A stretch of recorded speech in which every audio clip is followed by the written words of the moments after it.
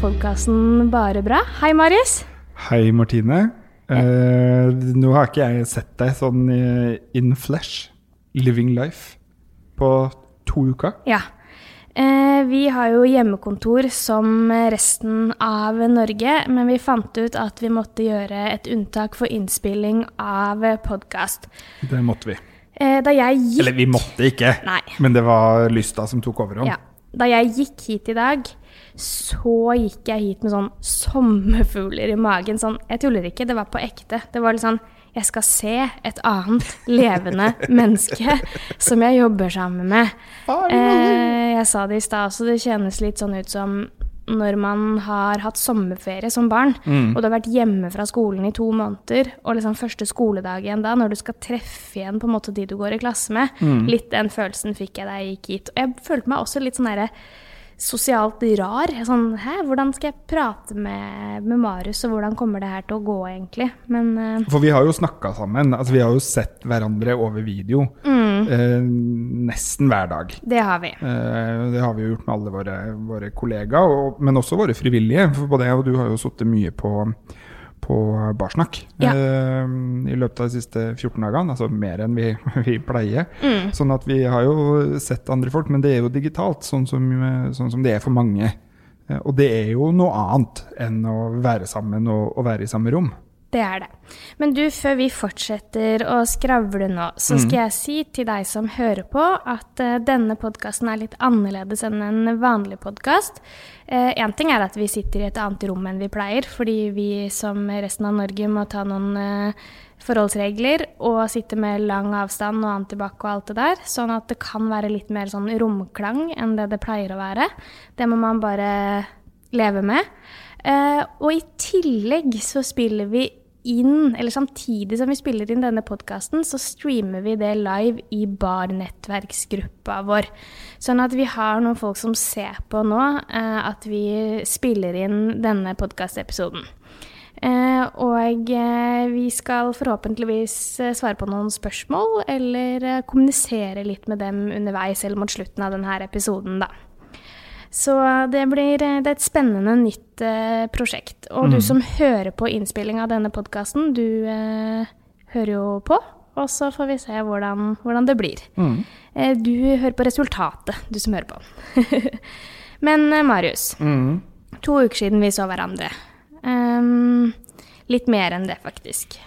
Det har vært 2 rare uker, og jeg tenker at vi har hørt vanvittig mye om korona, overalt. Altså det er jo det eneste det snakkes om for tiden.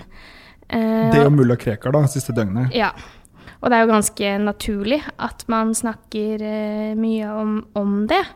Jeg tenker at vi skal ikke nødvendigvis snakke om på en måte virusets egenskaper. Ja, det kan man høre om andre steder. Det kan man. Men jeg tenker at vi skal snakke om hvordan det har påvirket oss, hvordan vi egentlig har det, være litt sånn ærlige og åpne. Det er jo det vi holder på med. Om hvordan det føles da, for oss. Kanskje det kan gi mening for noen andre også. Og så skal vi snakke litt om en del sånn mediasaker som har vært i det siste, knyttet til barn som pårørende og barn som vokser opp med rus og korona. Og så tar vi litt spørsmål og sånn underveis da, eller til slutt. Litt som hvordan er det å være barn av når det er sånn som det er nå, rett og slett. Hvordan har du det akkurat nå? De første dagene tenkte jeg, dette er leks, dette er kos. Fordi at de første dagene så hadde jo kalenderen, i hvert fall for min del, åpnet seg veldig, og plutselig veldig tomt, og jeg kjente litt på en sånn, dette vil ende opp i en eller annen form for dårlig samvittighet. Litt sånn, for jeg kan fort få litt dårlig samvittighet hvis jeg føler at jeg ikke har jobbet nok. Og for meg så er det litt sånn vant til å slite meg ut. Da har jeg kanskje nærmet meg å jobbe nok. Så jeg var litt sånn, dette kan bli litt deilig, og ta det litt mer med ro, og så har det blitt mer og mer.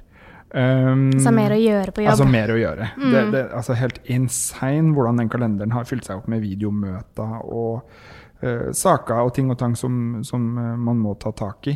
Nå er jeg kommet litt sånn at 2 uker er nok. Jeg er litt ferdig nå. Så jeg er ferdig med hele den der koronagreia. Jeg kjenner at jeg er litt lei av det.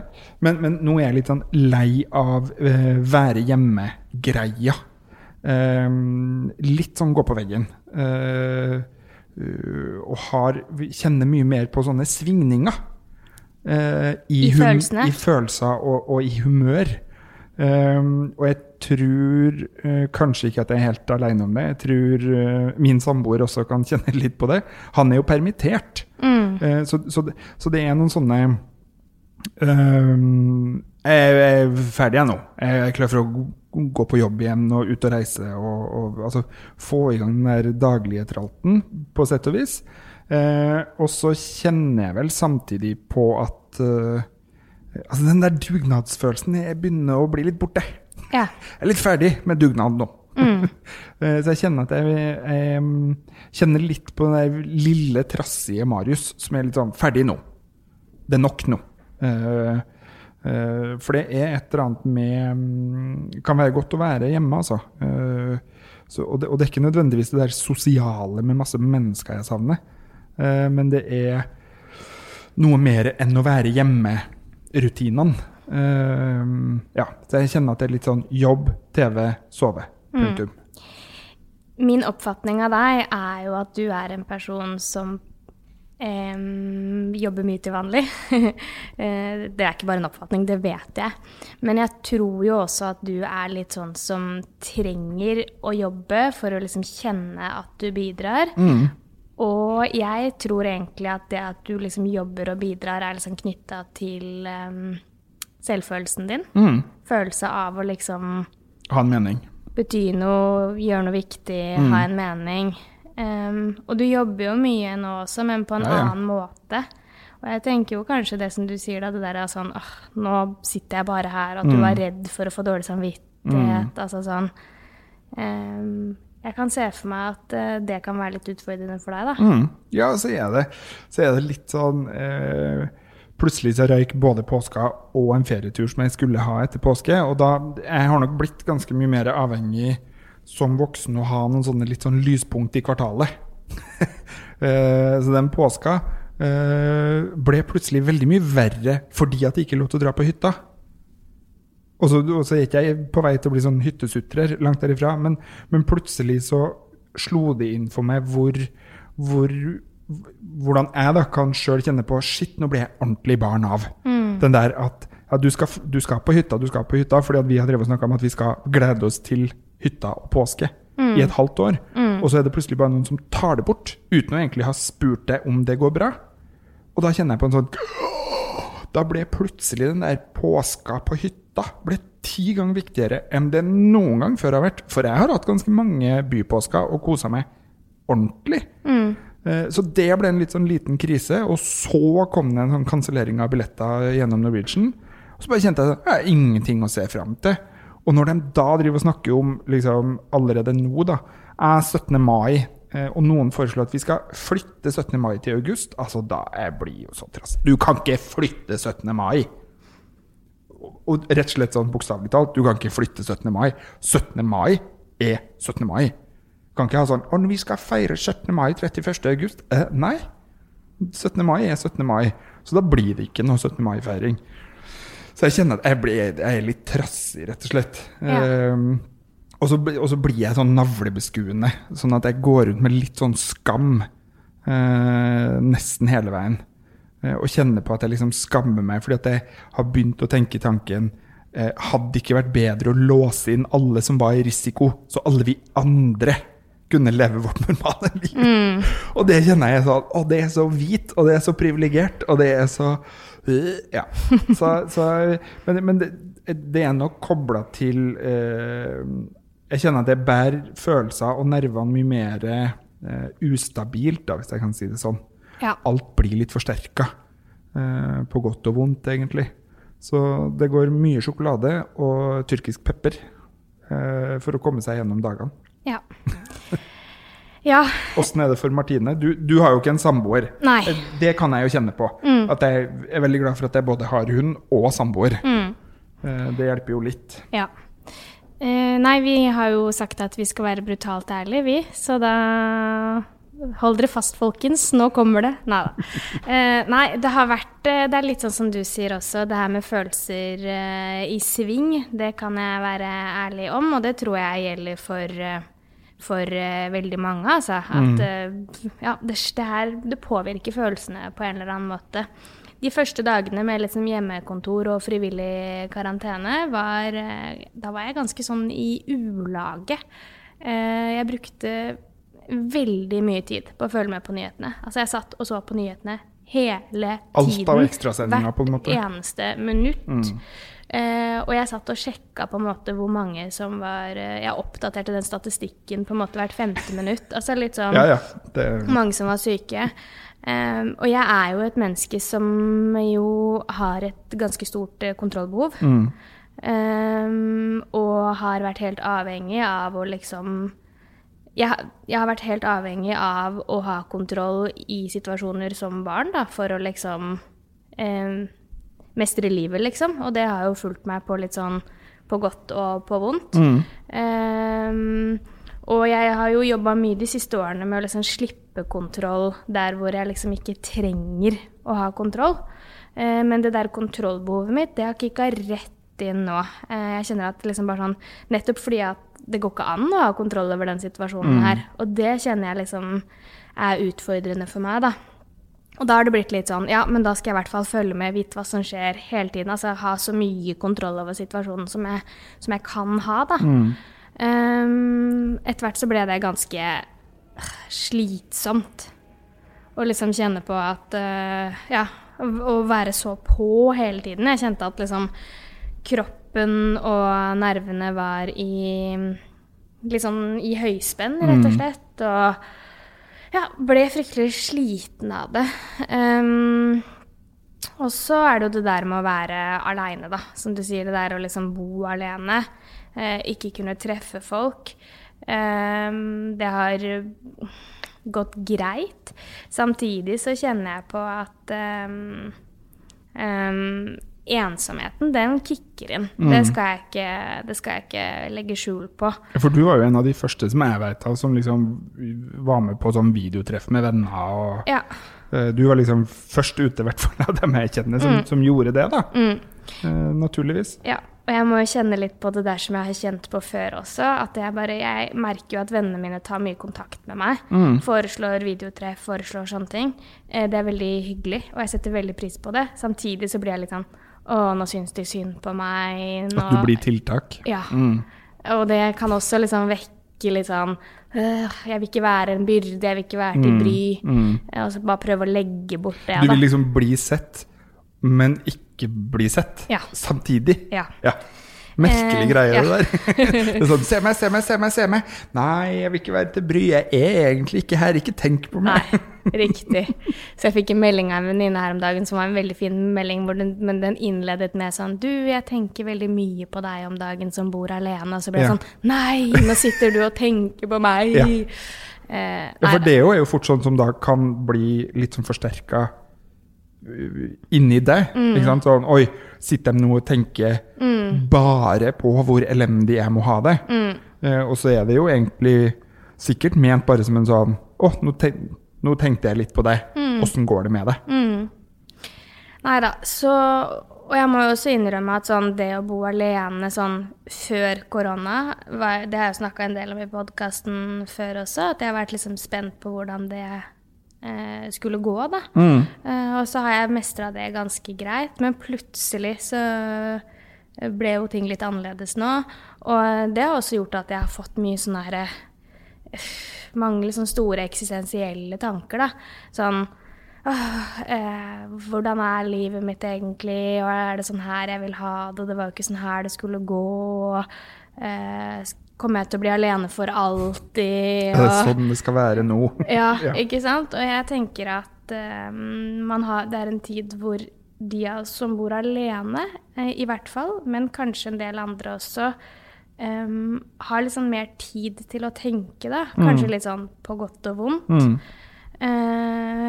Men at sånne type tanker dukker opp, da, som ikke handler liksom bare om korona og den krisen på en måte, men sånn, jeg blir liksom navlebeskuende da, og jeg vet ikke om det det ikke så bra alltid å sitte og liksom tenke de store tankene på et tidspunkt i livet hvor man ikke egentlig får gjort noe med det.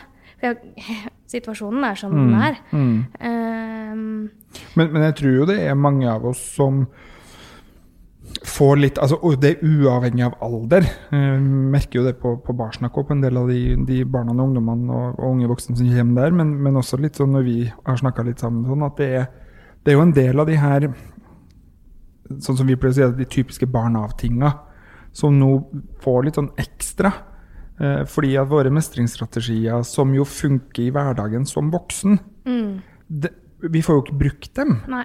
Ikke sant? Det litt sånn, psykologen min da, eller veileder som det så fint heter, han oppdaget i går 9:15 at vi hadde en avtale 9:30. Og jeg har jo suttet selvfølgelig i en uke og ventet på informasjon om den videomåten å gjøre det på.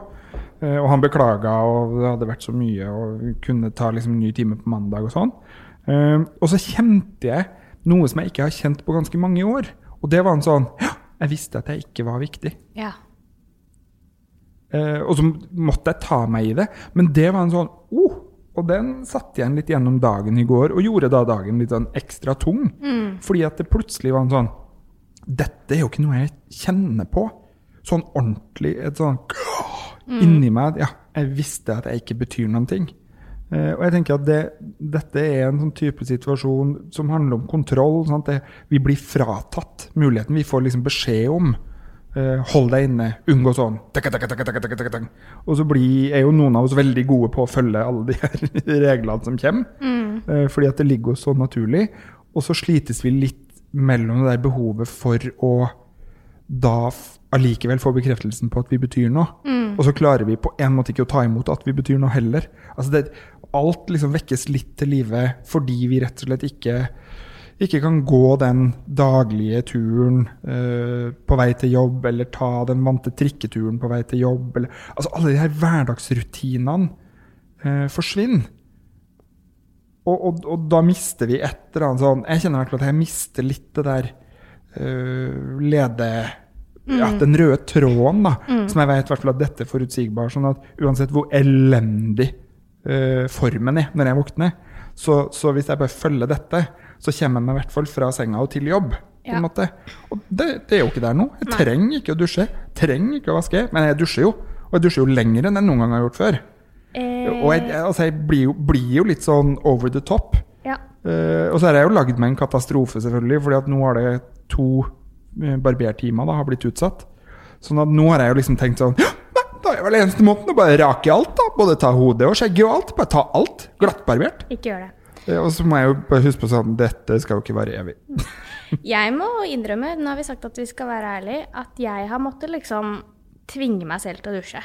Ja, jeg bor jo alene også, og bare liksom hvor lett det å tenke sånn, nei. Det gjør ingenting. Nei. Altså litt sånn, jeg har gått inn i sånn, jeg har vært liksom der tidligere, hvis jeg har vært sånn veldig deprimert, eller hatt eksamensperiode, eller sånn, bare sånn, jeg har ikke dusjet på en uke, ja. Altså sånn, ja. Ikke dusjet på en uke? Ja. Kan man det? Hvis du deprimert nok, så kan du jo da. La være å dusje på en uke. Det. Hvis du bare ligger i senga, og det... Altså, jeg har barbert konturlinjene for at jeg skulle møte deg i dag. Ja. Så jeg har hatt litt voks i håret. Jeg har dusjet. Nå, ja. Ja. Nei, for all del. Det var ikke et sånn hint om at du må dusje. Langt derifra. Nei, men det sånn. Så jeg kjente liksom i går kveld, når jeg liksom i morges var det jo, når jeg sto og ordnet meg, så var det sånn, det var et eller annet med sånn, i dag kunne jeg kjenne den hverdagsrutinen igjen, fordi at jeg skulle hit, og fordi at jeg skulle møte deg, og fordi at jeg skulle ut blant verden, og så følte jeg meg som en sånn sosial freak når jeg gikk hit, for det jo ingen andre ute. Ja, så bare, i dag skal jeg gå til jobb for første gang på 2 uker, sånn, jeg så ett menneske i løpet av de 2 jeg går 2 kilometer til jobb, og jeg så ett menneske. Det er helt tullete. Altså, jeg ser nok folk, fordi at jeg bor jo på Løkka, der er det jo tydeligvis ingen som har jobb, eller så jobber de på alle andre tidspunkt enn på dagen. Men det er så mye folk ute og trasker, med barnevogner og familier, og det er så mye joggere, at jeg...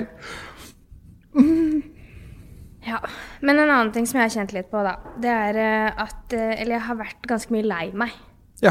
sånn ordentlig lei meg.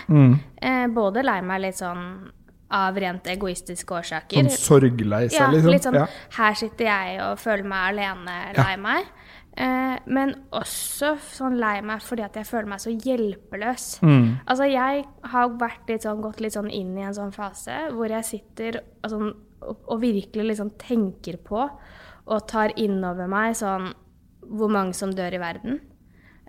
Og går på den, og hvor redd jeg er for at det skal bryte ut korona i flyktningeleirer. Og, og at jeg ikke kan få gjort noe med det. Ja. Og jeg tenker, og jeg tror du også er litt sånn, Marius, at begge vi to er jo litt sånn, vi har jo liksom det hjelpebehovet vårt er stort. Og liksom det der hjelpegenet, hvis man kan kalle det, er jo veldig sånn, det er liksom sånn, det. Hvis ting blir vanskelig, så går vi ofte rett i den fikse, ordne, hjelpe. Absolutt.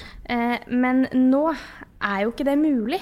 Altså, man kan ikke få gjort noe annet enn å følge de reglene på en måte som blir satt av myndighetene. Men jeg kan ikke reise til Hellas og hjelpe barn i flyktningleirer der. Du får ikke bidratt på en måte. Stoppe korona. Altså sånn at jeg sitter og liksom tar inn over meg hvor jævlig det her er, liksom. Ikke for meg egentlig, men bare for alle der ute, liksom. Og jeg tenker på alle de barna i alle de hjemmene rundt omkring i Norge og andre steder nå, som på en måte er hjemme og har det kjipt, og at jeg kan gå rett i på en måte sånn du går inn og kjenner på det? Ja. Og jeg tror at man gjør det litt sånn ekstra når man sitter helt alene hjemme uten noen rundt deg som kan dra deg litt sånn ut av det, da. At da går jeg liksom ekstra inn i de vonde følelsene. Og da, jeg har liksom hatt flere kvelder hvor jeg bare sitter hjemme og griner, liksom, fordi ingen stopper meg fra det, liksom. Jo, men det er ingen som bryter inn i tankerekka, da, sånn at du får lov til å både tenke hele tanken, kjenne hele følelsen, og bli værende i det. Ja, og så klarer jeg heldigvis å dra meg selv litt sånn ut av det, da. For du har det jo i deg, til å kunne... komme deg ut av det, på en måte.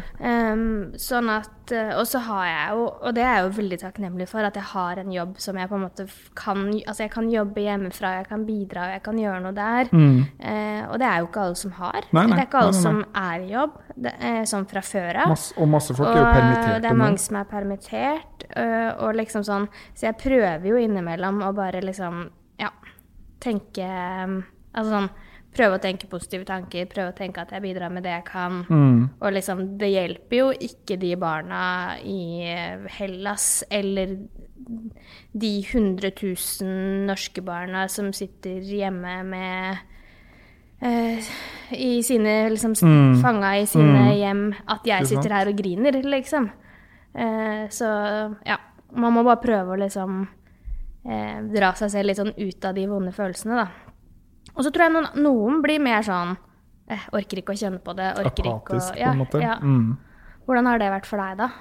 Sånn situasjonen tatt i betraktning, liksom? Jeg tror jeg kjenner mye på sånn, jeg er lett irritabel på sånn samfunnsting. Sånn at jeg kjenner jo at jeg mener jo at på en måte alle hytta for øyeblikket kunne vært tent på, for eksempel, så hadde vi løst det her hyttesuttringa. Bortsett fra din egen, da. Bortsett fra min egen. Så skal det sies, det har vært tendenser til litt sånn hyttesutring i min egen familie også, sånn at det gjør jo ikke saken bedre.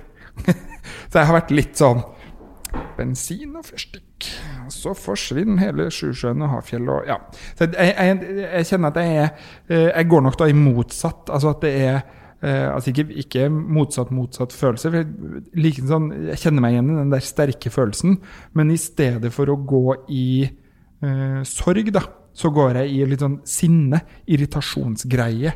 Så jeg blir liksom, men faen, ta deg sammen, liksom. Dette handler om noe mer enn at du blir frarøvet 5 netter på hytta i påska. Altså, jeg blir litt nedlatende, altså. Jeg synes folk er idioter når de sitter og liksom, men det er mye bedre for meg å dra på hytta enn meg. Altså, sånn får jeg lyst til. Og da skal det så lite til som at noen drar opp en kake for å feire at noen har blitt utlevert i en straffesak til Italia, for eksempel. Altså, jeg synes det så nedrig, og det så lite sympatisk, og jeg kjenner bare at jeg taper liksom trua på menneskeheten, da. Altså, da snakket jeg om liksom politikken.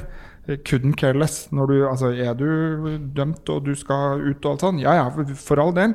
Men det noe med hvordan vi som mennesker forholder oss til dette. Altså, vi kan ikke å stå og påstå at dette et gledens øyeblikk i dagens da kjente jeg at høygaffel og fakkel det var nærtliggende verktøy for min del, altså. For da går jeg i sånn, og de barna som sulter ihjel hver dag, de barna som sitter i en flyktningeleir i Moria, aner ikke hva man skal gjøre med det. Jeg har ikke noe godt forslag på det. Jeg mener heller ikke at vi skal hente alle til Norge eller whatnot.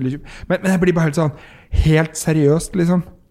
Og jeg bor sammen med en som i risiko. Han har både høyt blodtrykk og astma og alt det der.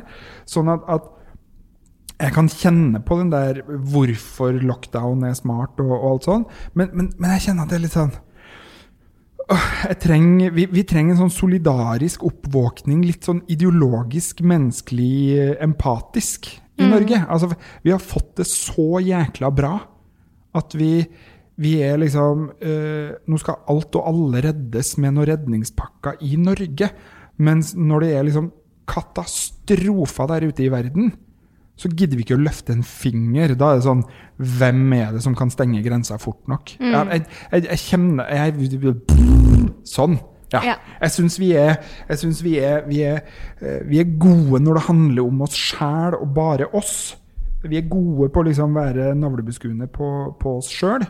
Og så gidder vi ikke å liksom bry oss om dem som har det 10 ganger verre. Og da mener jeg folk som både i Norge som har det 10 ganger verre enn majoriteten, men også folk utenfor. Og det synes jeg synes det synd da, at det blir et sånn enten eller. For jeg tenker at det går an for oss i Norge å si at nå har vi det ganske vanskelig, vi har det ganske kjipt, og vi har barn i dette landet som blir utsatt, jeg kanskje litt preget av å sitte på barsnakk i noen dager, men det altså barn i Norge som altså blir voldtatt av sin egen mor og sin egen far. Hver dag nå. Hver dag. Og da kjenner jeg at du ikke får lov til å dra på hytta.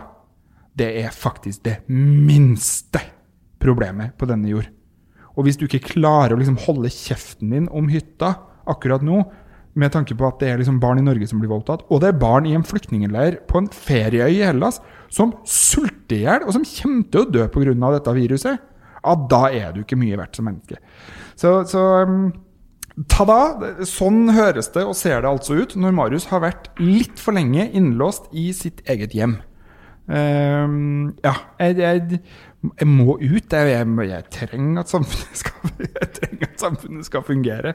Men det jo fordi at jeg kjenner litt på den maktesløsheten da. Det vel der det kommer fra at jeg føler meg litt maktesløs i møte med barn og unge som forteller om hvordan det står til hjemme nå, når de fratatt alle muligheter til å rømme.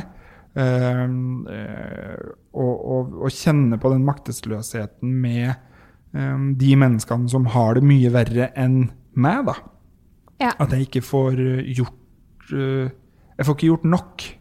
Ja, og det vel det samme som jeg kjente på. Du reagerer med litt sånn sinne og frustrasjon, og jeg gikk rett i liksom sorg. Ja, og da trenger jeg at han psykologen faktisk ikke glemmer den timen.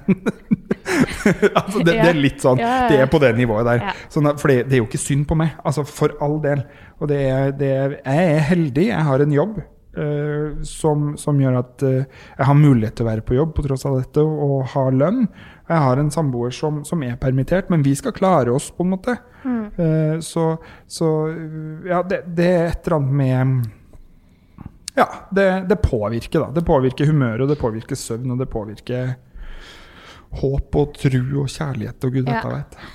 Jeg tror at veldig mange blir litt sånn, at det blir sånn svart-hvitt da. Enten så går folk rett i den der, jeg får ikke dra på hytta, buhu. Eller så det sånn, nei, men det ikke synd på meg, sånn som du sier nå. Men det ikke synd på meg, jeg klarer meg helt fint, sånn som jeg også sier, ikke sant? Sånn, ja, men det jo ikke meg det synd på. Sånn, har du hørt Thomas sagt det noen gang? Han har kommet med sånne innimellom sånn, går fint med meg, så lenge småfuglene har det greit. Altså, det litt den, sånn. Det egentlig en litt sånn usympatisk, litt kvalmende, arrogant greie. Men selv om det ikke ment sånn, så det litt sånn, det går fint med meg, altså, jeg trenger ikke å spise på flere dager, så lenge småfuglene har det greit. Altså, så jeg tenker at... Så unnskyld for det. Jeg tenker at liksom, det lov til å kjenne på at man synes det her drit. Og det lov til å si at man synes det her vanskelig, og at man ikke synes det noe kult, og at...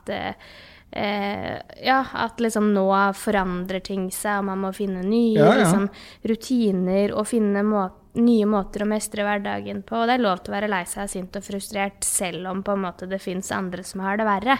Men det forskjell på det å bli sånn hyttesutrer, da, som du kalte det. Det en dum med det. Jeg skal bare jeg ser at det noen sånn hei og kommentarer og sånn. Hei til alle dem som ser oss på nettverksgruppa, og at kommunikasjonsansvarlig kan ta på seg brillene sine, sånn at den ikke blir helt fargeblind. Vi nemlig koordinert grønne i dag, det har blitt kommentert. Ja, jeg har sett det også, men jeg valgte å ikke kommentere det, for til deg som nå hører på innspillingen av denne podcasten, så tenkte jeg at det kanskje ikke var så interessant å høre. Men nå fikk man høre at vi hadde grønne overdeler på oss. Neida. Men du, Marius, du var jo veldig redd for at du ikke skulle ha noe å gjøre disse dagene. Vi har hatt mye å gjøre. Både sånn, det har oppstått mange nye problemstillinger, temaer, ting å både skrive kronikker for og innspill på alt sånt i forbindelse med korona nå. Pluss at vi har hatt Barsnakk ekstra åpent. Det kan vi komme litt tilbake til. Men kan ikke du dra oss litt sånn gjennom hva som har rørt seg og på en måte i bildet om dagen, sånn med tanke på barn som pårørende, barn av rusavhengige i forbindelse med korona, da? Ja, det skjedde ganske kjapt egentlig. Det var vel allerede torsdag eller fredag når det kom første beskjeden fra regjeringen, så ble det ganske raskt opprettet en sånn messenger-tråd med flere representanter fra ulike organisasjoner, inkludert oss og Ivareta, som også har pårørende. Som var en direkte tråd med folk i Helsedirektoratet som jobber med rus og psykisk helse, og da også barn og unge som er berørt av dette.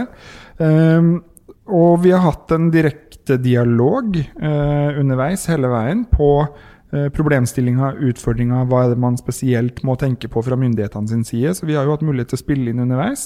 Så kom ble ut av en del ting, så ble det et brev som ble sendt til Bent Høie, som vi fortsatt venter på svar på, vel å merke. Helseministeren, for vi fikk noen ganske raske alarmerende varsler på at en del behandlingsinstitusjoner begynte å skrive ut pasienter som var i behandling, man begynte å stoppe å ta inn folk og en del sånt, og det jo veldig bekymringsfullt, spesielt for oss som jobber med da barn og unge, og barn av, på en måte, som da fort får noen hjem igjen, som de må ta vare på, som egentlig skulle vært i behandling. Og videre så har det jo kommet et sånn notat, som det var masse diskusjoner om på radio, avisene og TV og sånn, som rett og slett om hva og hvem og hvordan skal det prioriteres hvis det blir en krisesituasjon i Norge. Og det de fleste tror jeg fikk med seg av den debatten, det var jo den her aldersgrensa. Vel å merke en aldersgrense som aldri har blitt foreslått. Den var bare en del av vurderingsgrunnlaget og sånn. Men vi har vært med og spilt inn på det notatet, og så kom det et nytt notat for noen dager siden, der vi ser at blant annet ting som vi spilte inn med hensyn til barn og unge, ble bedre ivaretatt. Altså at ved en prioritering så skal spesielt rusavhengige som søker behandling, som har barn, skal prioriteres, blant annet. Det var viktig for oss. Så der har vi jo vært med å påvirke litt. Nå vi i en dialog som handler om å bli enda tydeligere på disse, for det har jo blitt sagt nå ganske mange ganger fra offentlige myndigheter og ministre, sånn at særlig utsatte barn og familier, altså da, og spesielt barn som opplever omsorgssvikt, vold og overgrep, skal ha et tilbud på skole og i barnehage. Vi gjorde en henvendelse til Helsedirektoratet og litt sånn i går om at dette trengs å konkretiseres. Hvem er det man egentlig snakker om her? Hva med barn som lever i relativt stabile familier, men hvor en eller begge voksne går på LAR for eksempel, og synes det er ekstra strevsomt nå? Skal det være et kriterium at det allerede er en barnevernssak? Eller, ja, litt sånn, så der tror jeg det nå kommer noen presiseringer. Jeg i hvert fall håper at det kommer, men det er jo basert på anbefalinger fra Helsedirektoratet, for det er jo kommunene som styrer dette selv.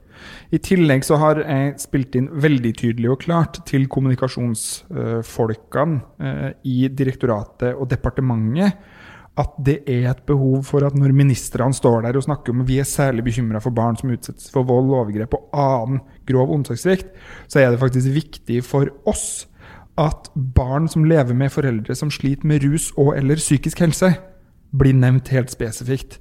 Og det er jo fordi jeg opplever at en del av dem vi er i kontakt med, opplever seg som ikke en del av gruppa utsatt for vold, overgrep og grov omsorgssvikt. Sånn at jeg har sagt at for at den gruppa skal oppleve at man blir ivaretatt og sett og har et hjelpetilbud, så er det viktig at det faktisk konkret blir sagt. Så får vi se da, om helseminister og departement og direktorat tar det på alvor, og faktisk si det konkret. Og så har jeg jo naturligvis sagt at hvis det er noe vi kan hjelpe til med som organisasjon, utover på en måte å være en dialogpartner med direktorat og departement, så står vi klare til å være med i et samarbeid på det. Og du, vi har jo hatt utvidede åpningstider på Barsnak det har vi. Nå i disse koronatider. Ja, vi har foreløpig beholdt åpningstida på mandag, tirsdag og onsdag, altså 5 til 8. Og fra forrige uke av så utvidet vi også torsdag og fredag. Og da har vi torsdager og fredager har vi åpent fra 12 til 4. Og så har vi jo vært heldige også, synes jeg, i det. Både Redd Barna har jo hjulpet oss med å markedsføre det på sin Instagram. Helsesista har vært en kjempesupport. Og jeg synes jo både Helsesista og Helsebror og en del av disse influenseraktørene innenfor helse siste uka har vært gode på å framsnakke mange av de ulike tilbudene som faktisk finnes der ute. Så det er jo masse positivt også som skjer i denne tida hvor det er vanskelig. Men det er jo ingen tvil om både de meldingene jeg har fått og de samtalene jeg har hatt på Barsnak og som mange av våre også har hatt på Barsnak, at det er ekstra utfordrende for en del barn og unge. Det blir litt sånn det blir jula bare ganger 10 fordi at nå skal det vare så lenge. Ja. Og jeg opplever at mange barn og unge er litt sånn, men hvorfor kan ikke dette ta slutt? Ja, hvor lenge skal det vare? Hvor lenge skal det vare? Og det er, som voksen synes jeg det er vanskelig å være en trygg voksen på, for jeg har så lyst til å si, men det slutter da. Og så er det eneste jeg kan si er jo, jeg vet ikke. Og jeg har også hatt samtaler på Barsnak som handler om det som du sier, ikke sant? At sånn, det er ekstra vanskelig akkurat nå. Flere av samtalene jeg har hatt har handlet om økt alkoholbruk, altså foreldre som drikker som om det skulle vært påskeferie, og så vet man at påskeferien kommer snart, og da skjønner man at da er det barn og unge som lever hjem med liksom, hvor det blir mye mer drikking enn vanlig, og at det er ubehagelig. Altså bare sånn, jeg har ikke muligheten til å liksom komme ut og få meg de lufterommene som jeg pleier å få da. Nei, og vi kan jo heller ikke liksom prøve å gå gjennom de rådene som vi ofte prøver å kartlegge sammen med den som tar kontakt med. Ja, men har du noen andre i familien du kan reise til å være noe i helga? Kan du bli med tante eller onkel på hyttetur? Altså, nei, for det går jo ikke. Fordi at man skal jo ikke, sant? Så det gjør det ekstra vanskelig, men det gjør jo også at jeg tror det er en del ekstra tunge, men også fine samtaler på Barsnak. Jeg hadde en veldig fin samtale her. Jeg skal jo ikke utlevere samtalen, selvsagt. Jeg har jo taushetsplikt, og vedkommende er anonym, men jeg kan jo si at i grove trekk så handlet den om sånn, hvordan skal påsken bli? Ja. Dette var en person som var blitt voksen og hadde flyttet for seg selv, men som bodde alene da, var veldig sånn, lurte veldig på hvordan påsken kan bli. Og det er en veldig sånn gjenkjennelig situasjon for meg, Absolutt. som bor alene, og som synes at høytider, da, det har vi jo snakket om før. Altså, jeg synes jo at høytider er vrient, og har jobbet veldig med å liksom fylle høytider med positive ting, da. Og plutselig nå så kan man kanskje ikke gjøre de tingene som man har lyst til å gjøre. Man kan ikke gå på en teaterforestilling, man kan ikke sette seg på kafé med venner, man kan ikke liksom gjøre man kan ikke, det føles vanskeligere å liksom skulle gjøre høytiden til noe ålreit, da. Og så sier Erna Solberg liksom på pressekonferanse at spill og lag hyttestemning hjemme. Ja, for de som bor med noen så kan man jo gjøre det, men for de som bor helt alene så kan jeg skjønne at den ensomheten i en sånn høytid kan føles liksom enda mer liksom altoppslukende da, enn tidligere kanskje, eller enda større. Men det som er litt fint nå, som vi kom frem til i den samtalen jeg hadde, er at sånn, ja, men nå er det jo litt sånn unntakstilstand, så man kan jo egentlig bare prøve å liksom, altså bare tenke at man ikke gjør så mye ut av det. Prøve å overleve det allikevel, ja. Og liksom at det ikke lages mye ut av påska. Ja, fordi at det blir liksom litt annerledes for alle. Så nå blir det ikke sånn at du får Instagram-feeden din full av alle andre som er på hytta og koser seg. Nei. Og, altså sånn, den fjelltoppturen blir jo borte. Ja, men det er verdt å tenke på nå da, at liksom høytider kan være krevende for mange barn og unge, og mange av oss som på en måte har vokst opp med rus og sånn, synes at høytider er kjipt i utgangspunktet. Sånn at hvis du har liksom litt ledig tid da, så kan du kanskje være altså jeg føler jo at folk er gode på det der med FaceTime og sånn da, men bare tenke litt ekstra på det da, at det kan man være god på. Jeg tror man skal prøve å liksom tørre å tenke den tanken at ok, så er det sånn nå, og ikke gjøre noe mer ut av det, rett og slett. Jeg kjenner at det siste jeg hadde giddet nå er jo å sitte og planlegge hvordan vi skal lage påske, vi to hjemme. Altså, for det jeg kunne tenkt meg er at han gikk på jobb. Altså, og det er jo ikke for å sutre fordi at det er kjipt å ha samboer, men jeg kan jo kjenne på hvordan det er å plutselig ikke ha noe alenetid whatsoever, og det er helt uten å ha det valget da. Så jeg tror det vil være vanskelig for mange å liksom bare kjøpe noen spill og lage den hyttestemningen, fordi at etter 3 uker, når da påska starter, så har mange familier hatt 3 uker, 24 timer i døgnet sammen. Og jeg ser jo bare hvordan helt såkalt normale familier strever litt med å få hverdagen til å gå opp med skole og undervisning og alt det der. Og så ser jeg jo hvordan en del av dem som tar kontakt med oss strever med å følge med på undervisningen, få den hjelpen de vanligvis trenger og har behov for.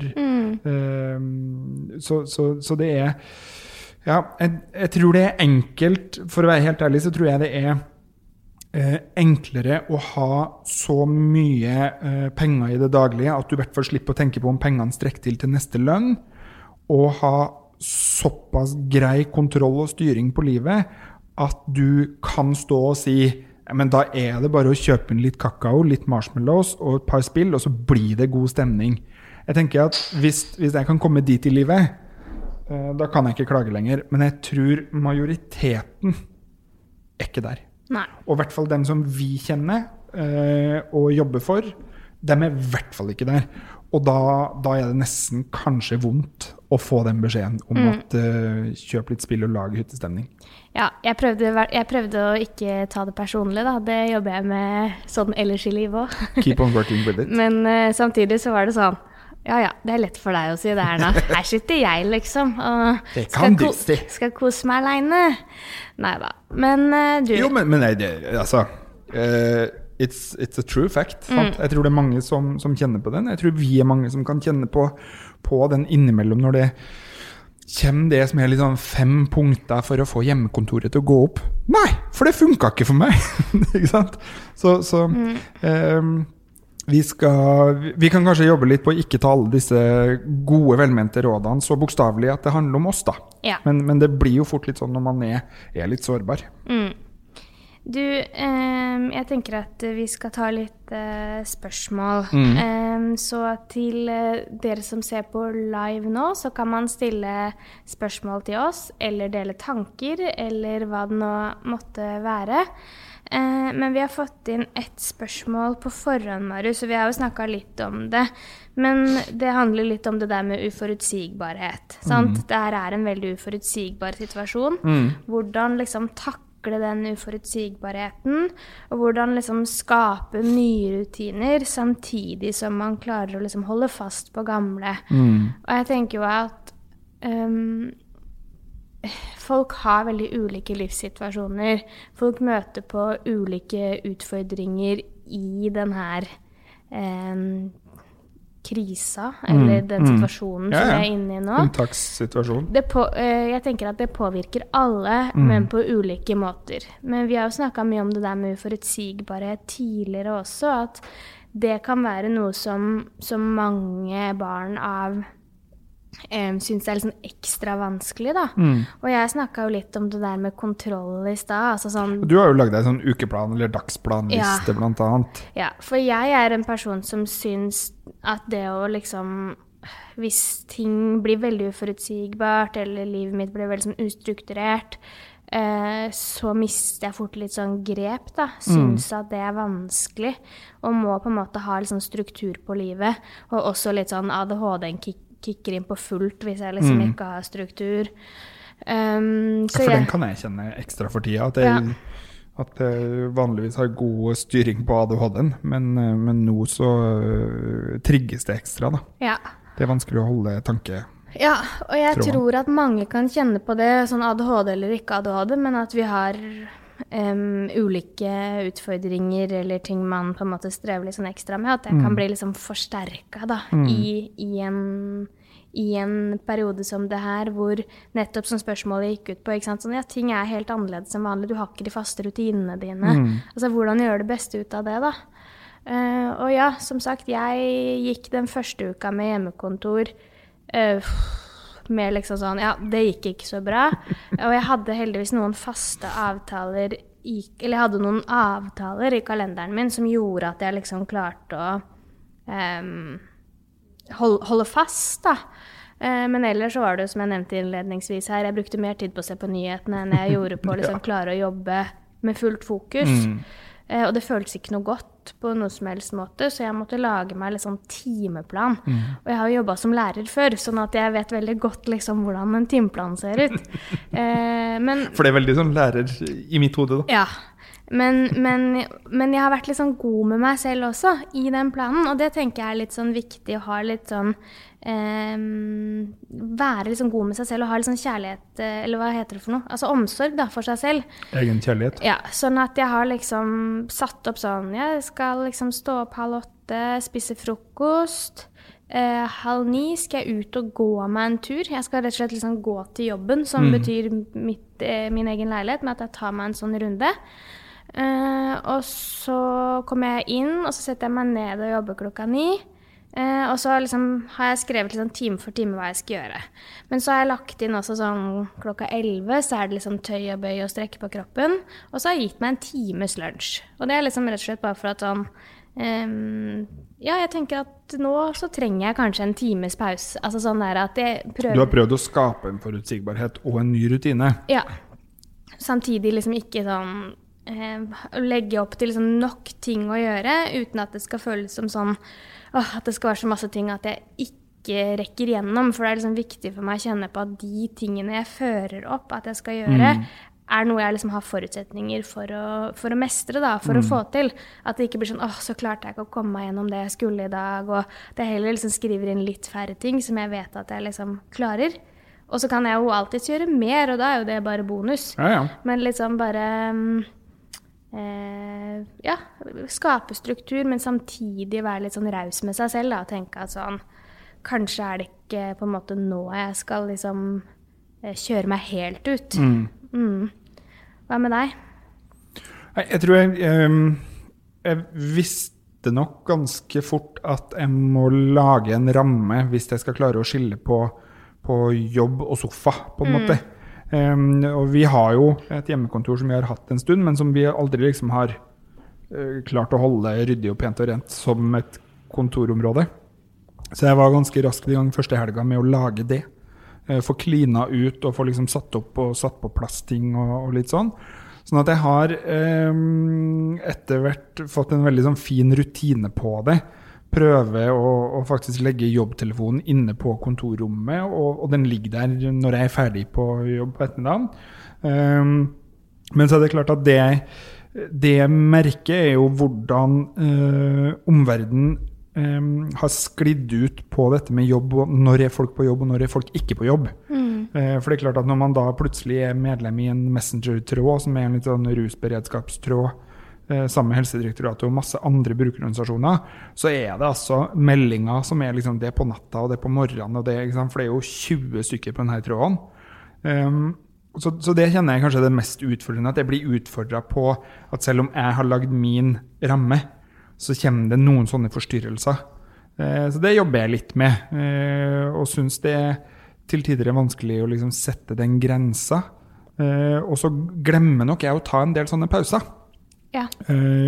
Så de siste dagene nå så har jeg blitt litt mer sånn nei, nå det lunsj og så må jeg liksom gå ut og så sette meg sammen med Thomas og spise lunsj og veldig sånn nei, men jeg skal ta morgensturen og kveldsturen med Hector som hunden sånn at jeg sørger for at jeg kommer meg ut og at jeg gjerne liksom som en del av lunsjen går bort på Kiwi og kjøper ferske rundstykker på en måte, altså for det et eller annet med å få de avbruddene. Men jeg kjenner jo at kroppen min reagerer nok ganske mye fysisk, så jeg kjenner mye på sånn litt sånn tung hodepine, migreneaktig, litt sånn tyngde som ligger der, sliten I øynene, vondt I nakken, altså de der typiske belastningstingene. Fordi at jeg ikke får, og klokka som forteller meg at jeg heller ikke I dag nådde dagsmålet om trening og kalorier og Så jeg kjenner at det jeg prøver å da ha de rutinene jeg kan ha, som å stå opp, dusje, spise frokost, sitte på jobb, ta lunsj, ferdig på jobb, ut og gå. De tingene som jeg kan ha kontroll på, det prøver jeg I hvert fall å beholde. Ja, samme her. Og så glir det litt ut imellom der. Ja. Det blir jeg har ikke helt lært meg å sitte 7-8 timer foran en skjerm og jobbe like effektivt hele veien. Sånn at, og det tror jeg ingen egentlig gjør, men jeg går rett I dårlig samvittighet og skam, at jeg ikke god nok og ikke fortjener jobben min og får dårlig altså skyldfølelse da. Så det litt sånn som jeg jobber med egentlig hver dag, at nei, men det var bra nok I dag også. Og så kjenner jeg at nå har jeg ført timeliste. Og ser at, det ble såpass. Så jeg vet jo at jeg kanskje ikke trenger å ha dårlig samvittighet, og så har jeg det allikevel. Så jeg går nok rundt hele tiden litt sånn, det uforutsigbart, og så driver jeg og lager mye uforutsigbart for meg selv, fordi at det kommer 10 000 ideer og forslag til hva vi burde gjort. Vi burde ha livestreamet hver dag. Alle de hjelpetingene som kommer ut. Men jeg skjønner godt at mange sliter med den uforutsigbarheten som nå. Også da når det kommer sånn, nå det forlenget I 2,5 uker til. Hva skjer da? Bla, bla, bla. Jeg tror det trigger mange av oss. Og jeg kan kjenne på litt sånn, at det svinger mellom veldig motivert og får til noe som jeg har slitt med lenge. Jeg har liksom hatt skrivesperre I et par år. Nå holder jeg på å krible over. Til at jeg veldig demotivert. Ja. Det veldig ytterpunkt. Ja, og det kan jeg kjenne på selv også. Altså sånn, forrige uke var tung på alle måter. Denne uka med liksom plan og struktur og rutiner og morgentur og hele den pakka der, det har funket bedre. Det hjelper på liksom. Ja, sånn at jeg vet jo med meg selv at når liksom alt rundt kaos, så må jeg gjøre det jeg kan for å liksom ramme det inn. Ja. Samtidig så våkna jeg liksom opp I går og bare var sånn da var jeg tung. Ja. For når jeg skulle stå opp liksom, det var tungt å stå opp, det var tungt å komme seg ut, det var tungt å sette I gang med jobb. Men så det jo litt sånn det der å minne seg minne seg selv på at sånne dager kan man jo ha ellers også. Ja, jeg tror det er det som er lett å glemme. Det er bare det at da kommer jeg meg liksom ut og møter folk på jobb, og da er det litt sånn lettere å liksom dra seg selv ut av det da. Mens nå så er det litt sånn, så sitter jeg her, og så er det tungt, og så er det seigt, og så kjenner jeg at jeg har vondt i hodet, og så, ikke sant, altså sånn, jeg tror man kan føle litt mer på ting, og så overanalysere litt mer kanskje. Ja. Så ja, men jeg tenker at spørsmålet gikk jo på det der med liksom hvordan takle uforutsigbarhet. For meg så har det i hvert fall vært å prøve å gjøre ting, altså ta kontroll over det jeg kan ta kontroll over. Prøve å ramme inn det som er mulig. Rett og slett. Og jeg tror jo for en del familier så kan det være så enkelt og så vanskelig som å rett og slett bli enige om at jo, men vet du, vi må ha 3 faste tidspunkt gjennom dagen. Frokost, lunsj og middag. Det skal være fast tid for å prøve å holde den strukturen. Og så må man kanskje tørre å gi seg selv litt slekk, og kanskje minne seg selv på at vi alle er i en litt sånn unntakstilstand. Altså vi som ikke har de yrkene hvor vi faktisk må gå på jobb og være de 8 timene og så er ferdig. Ja. Så er vi, enten vi er permitterte, eller vi er arbeidsledige, eller vi er studenter, eller vi jobber hjemmefra, så det er noe med å huske at vi alle er i samme båt da. Og ja, prøve å jobbe litt med den der samvittighetsbiten. Ja. Og så tenker jeg så en jeg følger på Instagram bare, som egentlig er en sånn mat- og miljøblogger, holdt jeg på å si, eller Instagrammer. Men mat- og miljø-Instagram. Ja, alle snakker jo om dette nå. Ja, ja. Og det her er en småbarnsfamilie da, eller det er et par med en 1-åring. Men jeg fikk liksom et tips fra henne, for de måtte jo liksom finne ut av sånn, hvordan skal man mestre 2 på hjemmekontor med 1-åring som ikke er i barnehagen og alt det der. Så de også hadde jo lagd en sånn timeplan for hvordan de skulle få ting til å gå opp med jobb og sånn. Men de hadde også liksom begge to satt seg ned i dette paret da, og tenkt over sånn, hva er det jeg må ha i løpet av en dag og i løpet av en uke for å få det best mulig. Og for den ene så var det liksom, jeg må gå meg en halvtimes tur i skogen i løpet av en dag, og jeg husker ikke hva det var for den andre, om det var å liksom kunne sitte ned og lese litt i en bok, og der tenker jeg sånn, man må jo kjenne etter, altså for noen er det gaming, for noen er det liksom å gå en tur, for andre er det trening. Ja, absolutt. For noen så er det bare det å kunne sitte en time og se på en drittserie på TV. Men at man, og det tenker jeg liksom uavhengig om man bor sammen med andre, eller om man bor alene, da, så er det å prøve å liksom kjenne etter sånn, hva trenger jeg sånn, hvis jeg virkelig kjenner etter, hva trenger jeg for å ha det bra i løpet av en dag og i løpet av en uke? Og så liksom bestemme seg selv for at man skal gjøre det, eller bli enig med den man bor sammen med om at sånn, ja, men jeg trenger den turen, eller jeg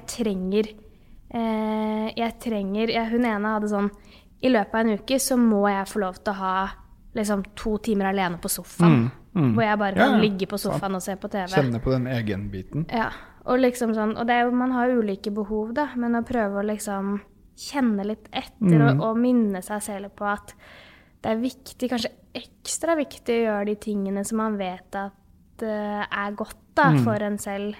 Ram inn det du kan. Lag en ramme på det, og forhold deg til det.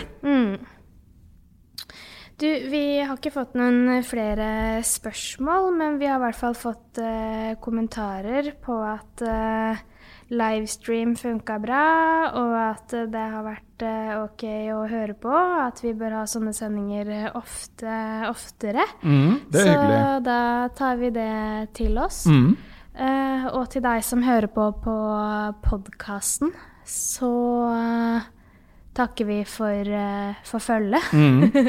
For denne episoden. Ja. Vi må prøve å få spilt inn en episode og 2 til etter hvert som dette går. Nå vet vi at vi klarer å holde avstand til hverandre, og så lenge ingen av oss blir syke, så kan vi jo få spilt inn igjen før det både blir påske og mer til, vi. Ja, vi har både antibakka og vaska og skrubba og styra så godt vi kan. Altså, vi klarte å få tak i en svær pumpeflaske antibac før det sa kapuff. Ja. Så vi har antibac. Den beskytter vi med livet som innsats. Riktig. Jeg tror at vi skal si ha det bra til podcastlytterne nå. Ja, jeg tenkte på, kan vi ta, for dem som har lyttet på, kanskje vi kunne ha lagt ut et bilde av en av dine sånne dagsplaner? Ja da. Bare for å vise hvordan det kan se ut. Ja. Så tar vi det derifra, så det kan man se på Instagram Senere i dag. Når vi publiserer episode og litt sånt. Yes. Ok, takk for at du lyttet på podcast. Vi høres igjen.